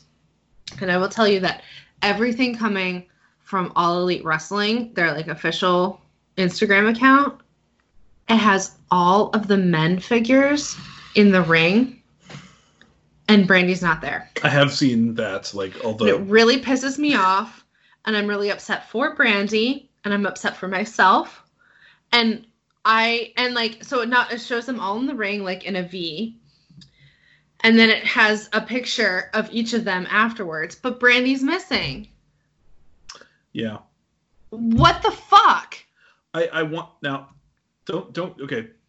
Okay, because here in my mind, I tried to rash. I was like, okay, well, I guess if they were like setting up a match, we don't really have, mixed matches. But then I thought, but we have had mixed matches. And also, even if you were going to do that, you could still put Brandy's picture in the lineup afterwards. My only thought is maybe those 5 figures, that's going to be like the Series 1, and Brandy will be part of Series 2. No, she's in Series 1. We saw it. No, I know we saw it. We saw it. Hey, maybe it's a prototype. Maybe that's why the face wasn't that great. I don't know. I also wonder, are other women eventually going to get action figures too? I would think like Nyla Rose and Riho, maybe Britt Baker, like your big stars. Sheeta, maybe. Yeah, I would think a lot of them will. Maybe they're just waiting to do like a women's match with her action figure. I just like, it wasn't just that they had them up on the ring, but then they showed them individually, like in the same post. And I just thought you could have put Brandy at the end there. Yeah. It really upset me, and I wanted to say something, and I didn't. I don't think. But then they've had other posts from All Elite Wrestling, and none of them have had Brandy in them. Okay, but like, I'm guessing that the toy company created that promo material, and my guess is that the Brandy figure we saw was maybe not going to be part of that first series of figures, but they wanted to have her in the commercial. Like maybe they were working on it and they had something to show her, but it's not like going to be ready for release with the first wave. Okay. So it looks like we're getting 5 figures in a ring as far as the first series of releases. I wanted Brandy. Well, I'll get you a Brandy when she comes out, okay? Okay. Okay. Okay, let's get into the rest of our material here. Thank you, Megan, for an excellent Dynamite recap. You do a good job every week. Oh, thanks, guys. I really didn't like the week where I had to do it. As usual, I'm going to be reading from the post-wrestling story on the ratings because I like how John Pollock writes it up. AEW's heavily promoted debut in Atlanta with its first steel cage match led to a victory with viewership, while NXT also saw an increase in viewership. Going against the Democratic debate, AEW and NXT were up 9% and 5% respectively. Dynamite averaged 893,000 viewers on TNT, while NXT, coming out of TakeOver Portland, averaged 794,000 viewers on the USA Network. The debate began at 9 p.m. Eastern with 10.5 million people watching the first hour on NBC and 7.6 million on MSNBC. AEW managed to finish 5th for the night on cable, while NXT was 16th. AEW stayed steady among their key demos with the largest gain among adults 18 to 34 that rose 12.5% over last week, followed by adults over 50 that rose by 12%. NXT was a different story, and Megan, you'll be happy about this, was bolstered by a huge increase of 75% among women 12 to 34. 75%? Yes. Get it. It was the second highest NXT has ever done in that demo, dating back to the October 2nd show, going head-to-head against the debut of Dynamite. What did NXT do this week? Yeah, I'm behind. What do you think bolstered this? I think people are into the Charlotte, Rhea Ripley, Bianca Belair kind of triangle program they have going on. Has Charlotte been on more than the She's one been on week? a couple weeks, yeah. Okay, I mean, WWE has the best women's program of wrestlers. They're the best wrestlers, yeah. You don't think that they have the best women's program with all the best wrestlers? I think their booking is terrible. Like it's I better. think the it's better in matches NXT. are. The matches are very good. Yeah. I'm just saying, like, the storylines don't compel me on Raw and SmackDown. The NXT stuff's better, but like, Sure, maybe the storylines aren't great, but like the matches are always very good. Yeah, with the key women, yeah. Yeah. Yeah. Like, I don't think that they can compete with AEW. Or I don't think AEW can compete with them. Not at present. Hopefully, eventually they can. Yeah. Let's see. So NXT this week, you know how usually the only demo they win is 50 plus? Yeah. This week they won with adults 18 to 34 and women 12 to 34. And they tied with women 18 to 34. So Nice. yeah. Yeah. So they're still about 99,000. They were still down 99,000 viewers in total viewers, but basically both shows are just doing really well right now. Good. Which I think is terrific. Yes. This is the best outcome. On to news. AEW announced that they will be staying in Las Vegas after Double or Nothing and running that week's edition of Dynamite from the same building, the MGM Grand Garden Arena, Wednesday, May 27th. I don't know why they didn't make this announcement when they first put tickets on sale. Yeah, because you could have bought your Dynamite ticket at the same time and booked your hotel room. Exactly. So anyone who booked a hotel room just for Double or Nothing, like, you have to assume some percentage of those people would have been willing to extend their trip to go to both shows. Probably a big percentage of the people. And now, what do you do? And it's over Memorial Day weekend, so you already have Monday off. So, like, a lot of people actually take that week off because they only had to take 4 PTO days. Yeah. So, yeah, I think they. So I Shut the wonder bed if this. I feel like maybe this is like a late in the game kind of decision. I don't think so because Cody talked about it on that interview that he did a week ago. Yeah, anyway. And they just put tickets on sale 2 weeks ago. For Double or Nothing, yeah. Yeah, so they should have known about the time, and I feel like this was a big... They put tickets on sale 1 week ago today, actually. Well, then they knew about it because Cody interview was a week ago that he was talking about it. I believe it was Monday. Cody's interview was Monday, actually. Well. Yeah, 4 days ago. I don't know. I feel like they would have known at that point. Perhaps. Cody and Brandy Rhodes doing promotional work in Atlanta prior to Wednesday's Dynamite. Cody said within 5 years and during this interview that he would like to see AEW on a different night of the week and would be very confident if they were to air on a Monday night. Oh, wow. What do you think? That's just wishful thinking, or do you think there's like a chance that we could ever see Dynamite going head to head with Raw the way Raw and Nitro used to go head to head? I don't know. That's interesting, though. Is this a like actual possibility though, or is this just Cody like navel gazing? I don't know. I mean, I guess it's possible. I think it would be a mistake like anytime soon because I think that they would just get eaten alive. Yeah, I have some thoughts. So, one, what's the point of that? You're putting your 2 big wrestling shows on the same night so that viewers have to pick. Like, what's the point of that? I think it's to upgrade from beating NXT to being like, we can also beat your other thing. Yeah, but AEW's always said, like, that's not important to us. Obviously, we know it is, but, like, they've always said, like, we don't really care about that. We're in it. We're competing against ourselves, not against NXT. So what's the point of putting it on the same day as Raw? I don't know. I mean, is a Monday night that much better than a Wednesday night from a television perspective? No. And a lot of the, like, 17 weeks, got you're NFL. going against the Monday Night Football, too. Exactly, which is dumb. Yeah. And also, Tony Khan has said that they will never go on Monday nights because they'll never go up because, they own an NFL team. They're never going to compete against the NFL is kind of what he's said. This feels like Cody, being really petty and kind of talking out of his ass. And I don't like that. And I really respect Cody, and I've listened to some of his interviews lately, and I've been really enjoying them. And I don't like this. Or is this just on par with him breaking the throne on the way out in that one pay-per-view where it's just all right, bud. That's kind of what it sounded like. Well, that's what that is, but I don't like it. Why do you have to be petty like that? You've said, everyone has been saying from AEW that we're above that and we're not competing with, Vince is the one who's making this competition up in his head. We're not participating in this competition. Right.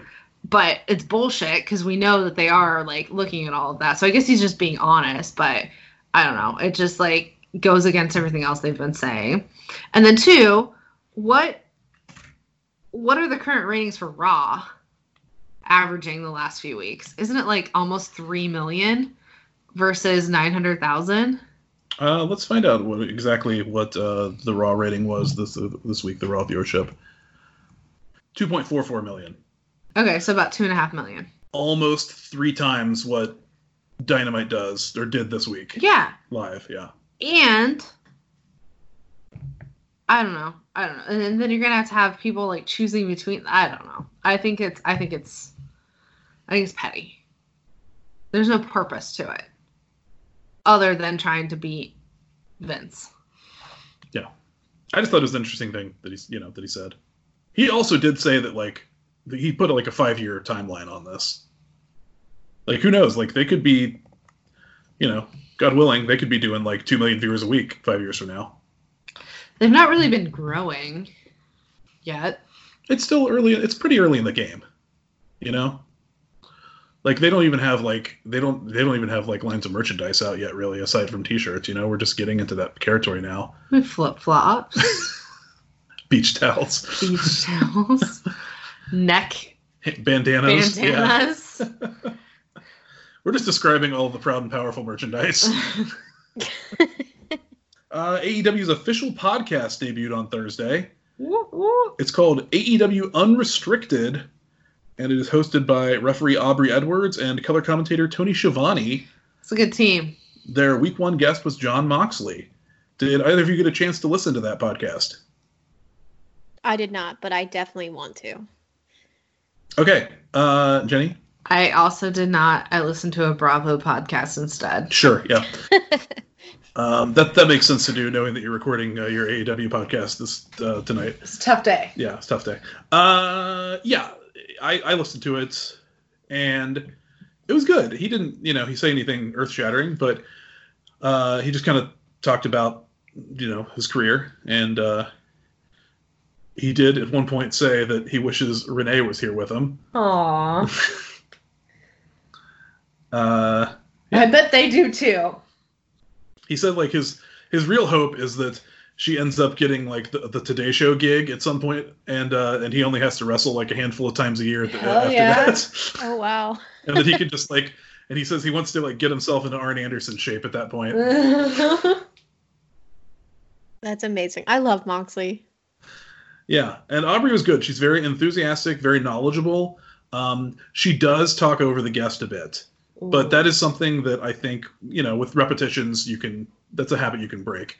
And Tony was good, just kind of as backup, kind of adding a little bit of, color, because that's his job, Well, yeah, she's been doing podcasts forever. Yeah. I thought he was a Starbucks barista. He's got a lot of irons in the fire. Wait, I think Megan had another thought. Okay, Megan. Oh, no, I was just going to say, the Aubrey talking over guests, I feel like that's a common problem with newer podcast hosts, on plenty of podcasts I listen to, so I assume she'll get better with practice. But I'm excited to listen. I didn't realize she was the host until you said something. Yeah, it was good, yeah.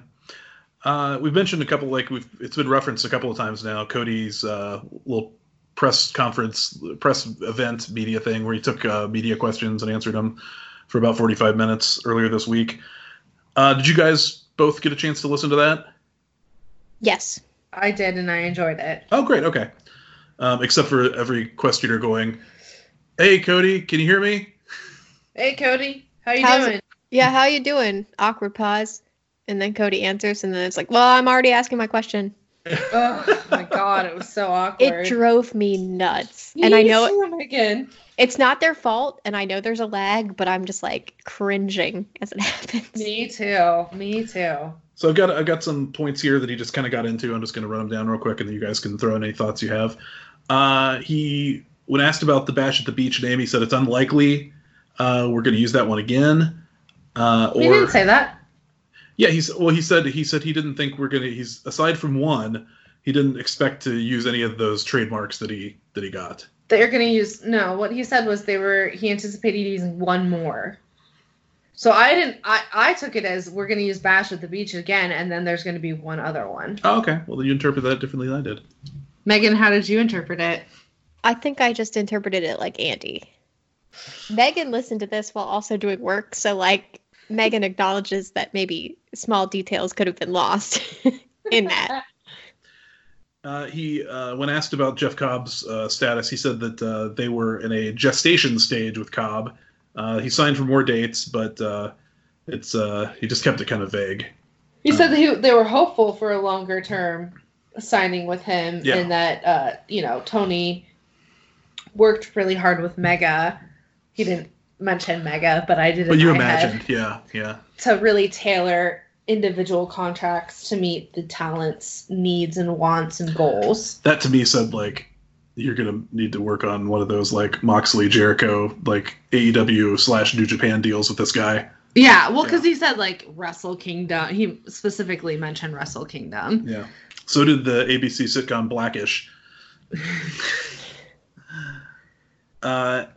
He said that because of Dynamite being in Las Vegas after Double or Nothing, so you're going to have like this stretch of Saturday through Wednesday where all the talent's going to be there. They're going to load up those days with AEW appearances. Sound like they're going to try to put together their own kind of like fan fest sort of deal. It's so dumb then not to have mentioned when you were putting your ticket sales out that you were going to have a Dynamite on Wednesday. Yeah. Such a miss. He and Taz are planning on taking a trip to the NCAA wrestling finals to scout, and possibly also the NFL Combine. Yeah. Which I think is smart. Get some good athletes, he said. WWE sends scouts to the NCAA finals every year, and there's no reason AEW shouldn't also be doing that. Oh, it's kind of interesting, though, because WWE does it and then has, like, the Performance Center. Well, Cody kind of got in. Cody got into something with that, and that's actually the next thing I was going to say. He said that he's kind of taken over a leadership role at QT Marshall's gym. Okay. I mean, yes, for sure. I'm just saying, like, that's not the same scale, but it's good that he's, like, forward-thinking, because I feel like if you just grab those athletes and you don't have a good system to train them in all the, like, theatrics of wrestling, it's not going to work out well.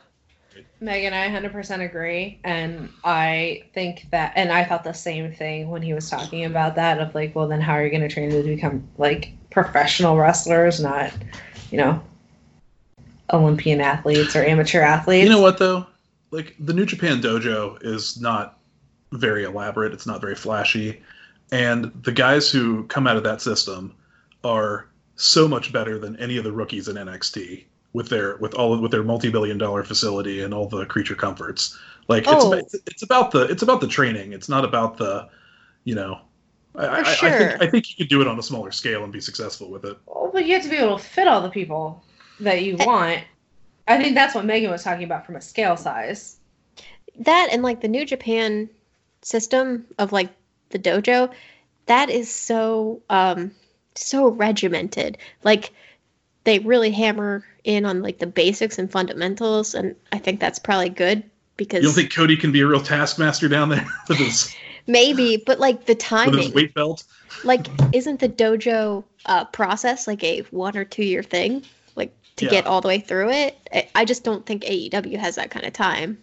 They don't, and you're right. It's like a full time, like everyday regimented thing, and also like. But why don't they have that kind of time? It's not like they're going anywhere. That's what Megan and I have been talking about since we started this podcast. You need a performance center. And yeah, sure, it sounds like Cody's taking a leadership role at QT Marshall School, but Cody's not full-time there. Like, they need to ramp it up and have full-time people there and have these new talents be there full-time. And it's just in Atlanta. Like, are they move everyone to Atlanta to do this? Maybe. I mean, they should. Like, that's what they need to do. And I think that they're really missing out on the developmental stuff. And I know that Cody talks a little bit about, like, the women's division, but I think there's a lot that needs to happen within the women's division, specifically within, like, the performance center and training and experience, and not just, like, wrestling moves, but, like, the promo abilities as well, especially, like, if you think about the production value and, like, what AEW is trying to do, I feel like they're really focusing, as they should be, on, like, storytelling and promos and people not just doing technical wrestling, but, like, the whole package. Mm-hmm. And if your school's teaching technical wrestling, sure, you can at least get that part down, but, like, it also needs to be teaching about all the promo shit. I will say that he was talking, this is not, I don't think this was in this interview, but he was talking somewhere else about how Dean Malenko was down there running a wrestling seminar for everybody who was willing to come, and he said like 80% of the roster showed up, and he also said Dustin was there that day and did a promo class. Good, yeah. But that should be full time. It shouldn't just be like one weekend out of the year. But I think they're heading in a positive direction. It can't all happen in one day, you know? Oh, totally. And when I said AEW doesn't have the time for, like, the 1 to 2 year dojo process, I just mean that New Japan is the main player in Japan, I think, and they also have, like, a U.S. market. But, like, AEW's on TV up against WWE, whether they want to be or not, and it seems like asking Tony Khan to invest in somebody who might be good 1 to 2 years down the line is more of a risk than, like, New Japan. That's all I was thinking, is, like, I think they want to turn it out a little faster than that. Yeah, perhaps. Yeah. But I think this was I think this is a positive step. I think it's a step in the right direction. He talked about how they haven't spoken to Ring of Honor about getting the rights to All In, but they have a good relationship there, which I question. But apparently, so ROH owns the rights to the event itself and, like, the footage, but the name All In is owned by Matt and Nick Massey and Dana Massey through their LLC, Killing the Business. So that was interesting. I was wondering why they're not using All In as the name then. Maybe they could go back to it down the road. And yeah, so that was kind of the gist of the media event there, as far as the stuff that I want to talk about. I don't want to talk about the Val Venus transphobia thing. He's an asshole. That's basically what it comes down to. Hated it. Yeah. Kenny Omega will be defending his AAA Mega Heavyweight Championship against Laredo Kid at Rey de Reyes on March 21st. So that'll be his next. I believe that'll be his third defense of the Mega Heavyweight Championship that he won from Rey Fenix a few months ago. Here is one that you guys will like. A website called The Financial Times ran a story on AEW. They interviewed both Khans. They interviewed Shad and Tony. Wow. And, you know, Shad isn't out there that much talking about AEW, so it was kind of a treat to get to hear some of his thoughts. But he said, Tony's always been a big wrestling fan. A few years ago, he said it was the perfect time to start a wrestling organization. I thought the odds were very much against us. As a parent, this is one of those times you're glad you were totally wrong. And Tony talked about how they aren't so much after the WWE audience, but they're offering a different product that caters to a younger audience, and, you know, one that is more desirable to advertisers.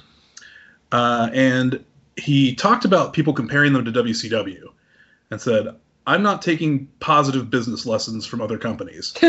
Most of the lessons I'm taking are examples of what not to do.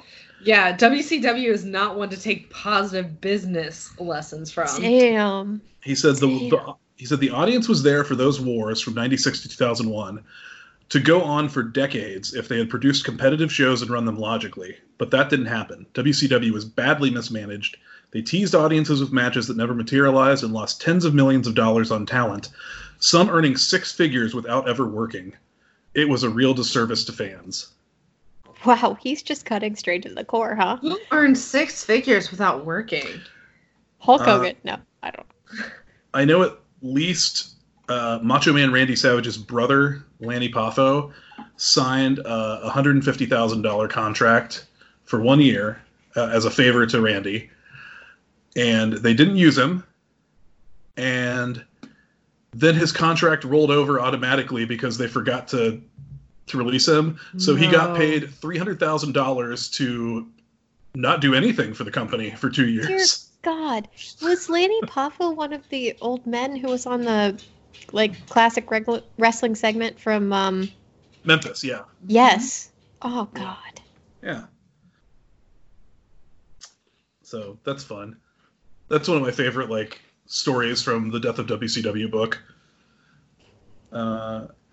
Engraved on a Nation, which is the 6-part TSN documentary series up in Canada, of which one of the 6 episodes was Omega Man, a Wrestling Love Story, which of course is the Kenny Omega documentary, was nominated for a Canadian Screen Award for Best Arts or Biography Documentary. We still haven't gotten a chance to watch that. I know, I'd really like to watch that. Yeah. Yeah, I would love to watch that. Hopefully someday it'll be available. I would buy it. I would just buy the episode or whatever if they've made it available digitally, but hopefully that happens at some point. All right. Is it only an hour? Yeah, it's 55 minutes or something like that. So wait, they followed him around for an entire year and made it into an hour? Yeah, that was the time slot. It was this documentary about 6 Canadian sports figures, and everyone got an hour-long episode. Interesting. I should have just expanded that because I bet there was a lot of good stuff in there. I agree. I mean, it would be interesting if they did release it as a standalone. If the director, I forget her name, but it was a woman director, would be able to do a longer director's cut or something. Jeff Cobb was offered a deal this past week. Tony Khan had never met him until this week. Cody had been trying to get him since the start of the year. This is from Dave Meltzer's Wrestling Observer newsletter.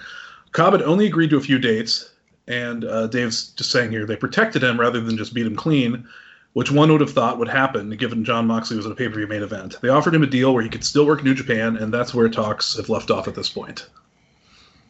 I think he'll probably end up signing, because I think ultimately that's what he wants. That's the reason he signed with Ring of Honor, was to get dates in New Japan because they work together.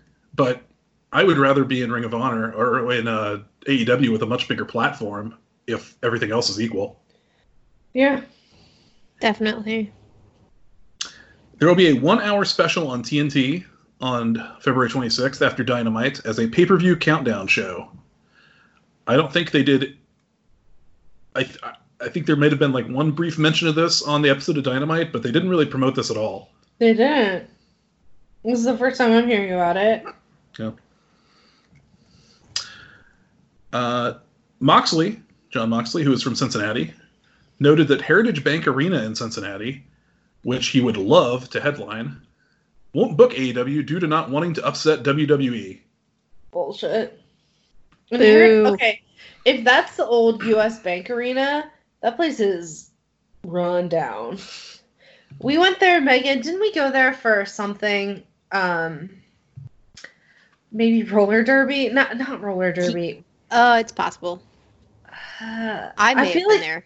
Yumi and Lori went there for something. Yeah. And I don't remember why, but I remember it being kind of gross. It honestly might have been roller derby. And, yeah, I don't know. Because I don't think we see concerts that large. Yeah, no, it was it definitely wasn't a concert, so I don't know why else we would have been there. I think they are going to end up running the University of Cincinnati recently renovated basketball arena and sell that sumbitch out. Yeah. And it'll look great on TV. Those college basketball buildings that they've been running, a lot of cities, always look really good on TV. And they always look different. They all have like a little bit of character, you know? Yeah. Also about Moxley, I don't know where Dave got this information from, but I'm excited to report to you guys that he has his eye patch on whenever he leaves the house. It isn't just when he's in front of wrestling fans. Oh my god. But he didn't have it on the cruise. He was just wearing sunglasses. When he wasn't wearing sunglasses, he had the patch on. Okay. What a commitment. I know. I know, mean, he's a real pro. good for him, because I would not be dedicated enough to wear something that is clearly super annoying. Yeah, I wouldn't either. Here's a very interesting story. Like Turner Media or Warner Media is based in Atlanta, so a lot of top TNT execs were at Dynamite this week, and there was no issue regarding the usage of blood in the cage match. So like all the stuff we talked about a couple weeks ago, Tony Khan got that all approved beforehand, which is pretty cool. Mega was there. Did she post? Mm-hmm. That's cool. I'd like to see that. And then here's a note from the Observer that I don't think we've ever had before, and Dave is so co-opted that he's able to get this information. But regarding this week's TV, Tony Khan wrote the Battle Royal along with input from the Young Bucks, BJ Whitmer, and QT Marshall. Tony wrote it with Marshall and Whitmer as the assistants, and the Bucks ran the point position on it, and they explained it to the other 18 guys in detail, and we're told nobody missed a planned spot. Chris Jericho and Dean Malenko laid out the post-match of Cobb Moxley. It was Khan's decision to turn the lights out before Darby Allin came out. Kenny Omega was in charge of both the Chris Statlander match and his own tag match, while Cody was in charge of his match. So, I don't know. I'm just interested. It's interesting to know what people are kind of taking ownership over. I'm super interested in that. Yeah, that's really cool. Yeah. I will say, guys, did anybody for like a second when the lights went out go, is Sean Spears gonna show up? It's like I didn't think Sean Spears, but I did think like, are we getting like another debut here tonight? And like, who could it be? Why is it happening here? Because I just forgot about Darby. I thought he was hurt. Like, I thought he was out. With his bad throat. Yeah. No, I knew it wasn't Sean Spears, but I'm like, he's literally the only one who has lights go out for his entrance. Right, yeah. And Cody has lights go out, but he was already out there. Or he's coming out later. Yeah. All right. That just takes us to our little preview things, then we'll be all done. We'll let you go. But AEW Dark for February 25th, 2020. We've got, see if these matches appeal to you guys. We got Jimmy Havoc versus Marco Stunt in what is Marco Stunt's first singles match in All Elite Wrestling. You know what? It's confusingly random, but I bet it'll be fun. Yeah, I think we were talking last week of like we both, you and I both kind of like surprisingly liked Jimmy Havoc's last match. Yeah. Well, because it wasn't his typical like no one got stapled. Yeah. Falls Count Anywhere, Joey Janela versus Kip Sabian. So that feud continues on AEW Dark. The Dark Order versus Strong Hearts. So I kind of wonder if that's going to play into Shima and the Mask at all. I assume it will. Yeah. I'm interested in like what they're going to say about why they're targeting Shima. Not that they've been like hyper focused in. It seems like they'll take what they can get, but Shima's a random recruit. Yeah, it seems that way. And in the main event of Dark, we'll have QT Marshall and Dustin Rhodes versus Sean Spears and Peter Avalon, who I believe Peter Avalon is a previously failed tag team partner for Sean Spears. So I don't know why Sean's going back to the well on that one. Maybe he can't find any new people. Maybe. I just think it's a bad idea. Yeah, I mean, Peter Avalon's pretty low on the totem pole. And for Dynamite next week, the go-home show for Revolution. Guys, can you believe that we are 8 days away from Revolution? No. Wow. Yeah. Isn't that crazy? So for this show in Kansas City, we will have The Butcher and the Blade versus Best Friends. We'll have Sammy Guevara, Santana, and Ortiz versus the Jurassic Express. That sounds like a lot of fun. Yeah. And, of course, the big one, 30-minute Iron Man match, Kenny Omega versus Pac. This seems so random to do 3 days before the pay-per-view. I'm worried about Kenny going 30 before, 3 days before he has to wrestle the Young Bucks. It really is super intense considering he's defending a tag team championship. Yeah. After that. This makes me worried that we're all going to lose our bet. I wonder if, there is no bet. So we don't have to worry about it. That means no one gets champagne. Yeah. Or we all do, because we just buy it. I do, yeah. I imagine that'll play into the story that he's just he just went through hell 3 days before, right, while the rest of them aren't wrestling on that show. Do you think Adam will get mad at him because he can't pull his weight because he's injured? Yep. Yes, I bet he will. Jenny, that's a good shout, Megan. I think you're right. Now, Jenny, how are you going to twist this around in your mind so that Adam's correct in his thinking? I mean, Kenny shouldn't be taking this match. Okay, already it's begun. And, of course, the other big thing on that show, non-wrestling segments, the weigh-in between Jon Moxley and El Champion, Chris Harachico. Interesting. Yeah. So that should be fun. Fun episode of Dynamite. Now, do you think it'll be the best episode of Dynamite? You know what? I'm looking on paper. I don't think so. I don't think there's anything on there that's I think Kenny and Pac will be really good, but no, I don't think it's going to be the best episode of Dynamite. I'm calling it. Not the best episode. The streak ends here. It couldn't be. There's only one interesting match on that show. What? Which one? Omega and Pac. No. You don't think Inner Circle versus Jurassic Express is an interesting trios match? Not really. Oh, wow, okay. I feel like we've seen that. I don't think we have. They've got a lot of baggage at this point. Yeah, have we seen that match? And I'm not thinking clearly. I don't remember those. I think we've seen Jurassic Express versus Proud and Powerful. Okay, I don't recall, but you might be right. But I'm good. willing to see it again. Yeah, there you go. All right. Anybody have anything else? I don't think so. Okay. Oh. Well, thanks. Yes. Wait. Go ahead, Megan. Shout out to Jack Evans, who Cody said was the most underrated AEW wrestler. That's right. He did. Yeah. Bam. Sorry. Had to get that in. No, definitely. He responded. Oh, God. I need to find this one before we go, because this is actually one that I should have taken a screenshot of it when I saw it on Twitter. He responded to that, actually. Good. And I thought it was actually a really sweet. This is somebody who was kind of live tweeting the call. Says Cody Rhodes states that the most underrated person in AEW is Jack Evans, and Jack responded, "LOL. Oh man, I hope not. I get so nervous around my bosses. I can't even talk to the Young Bucks normally anymore." Oh, that's so precious.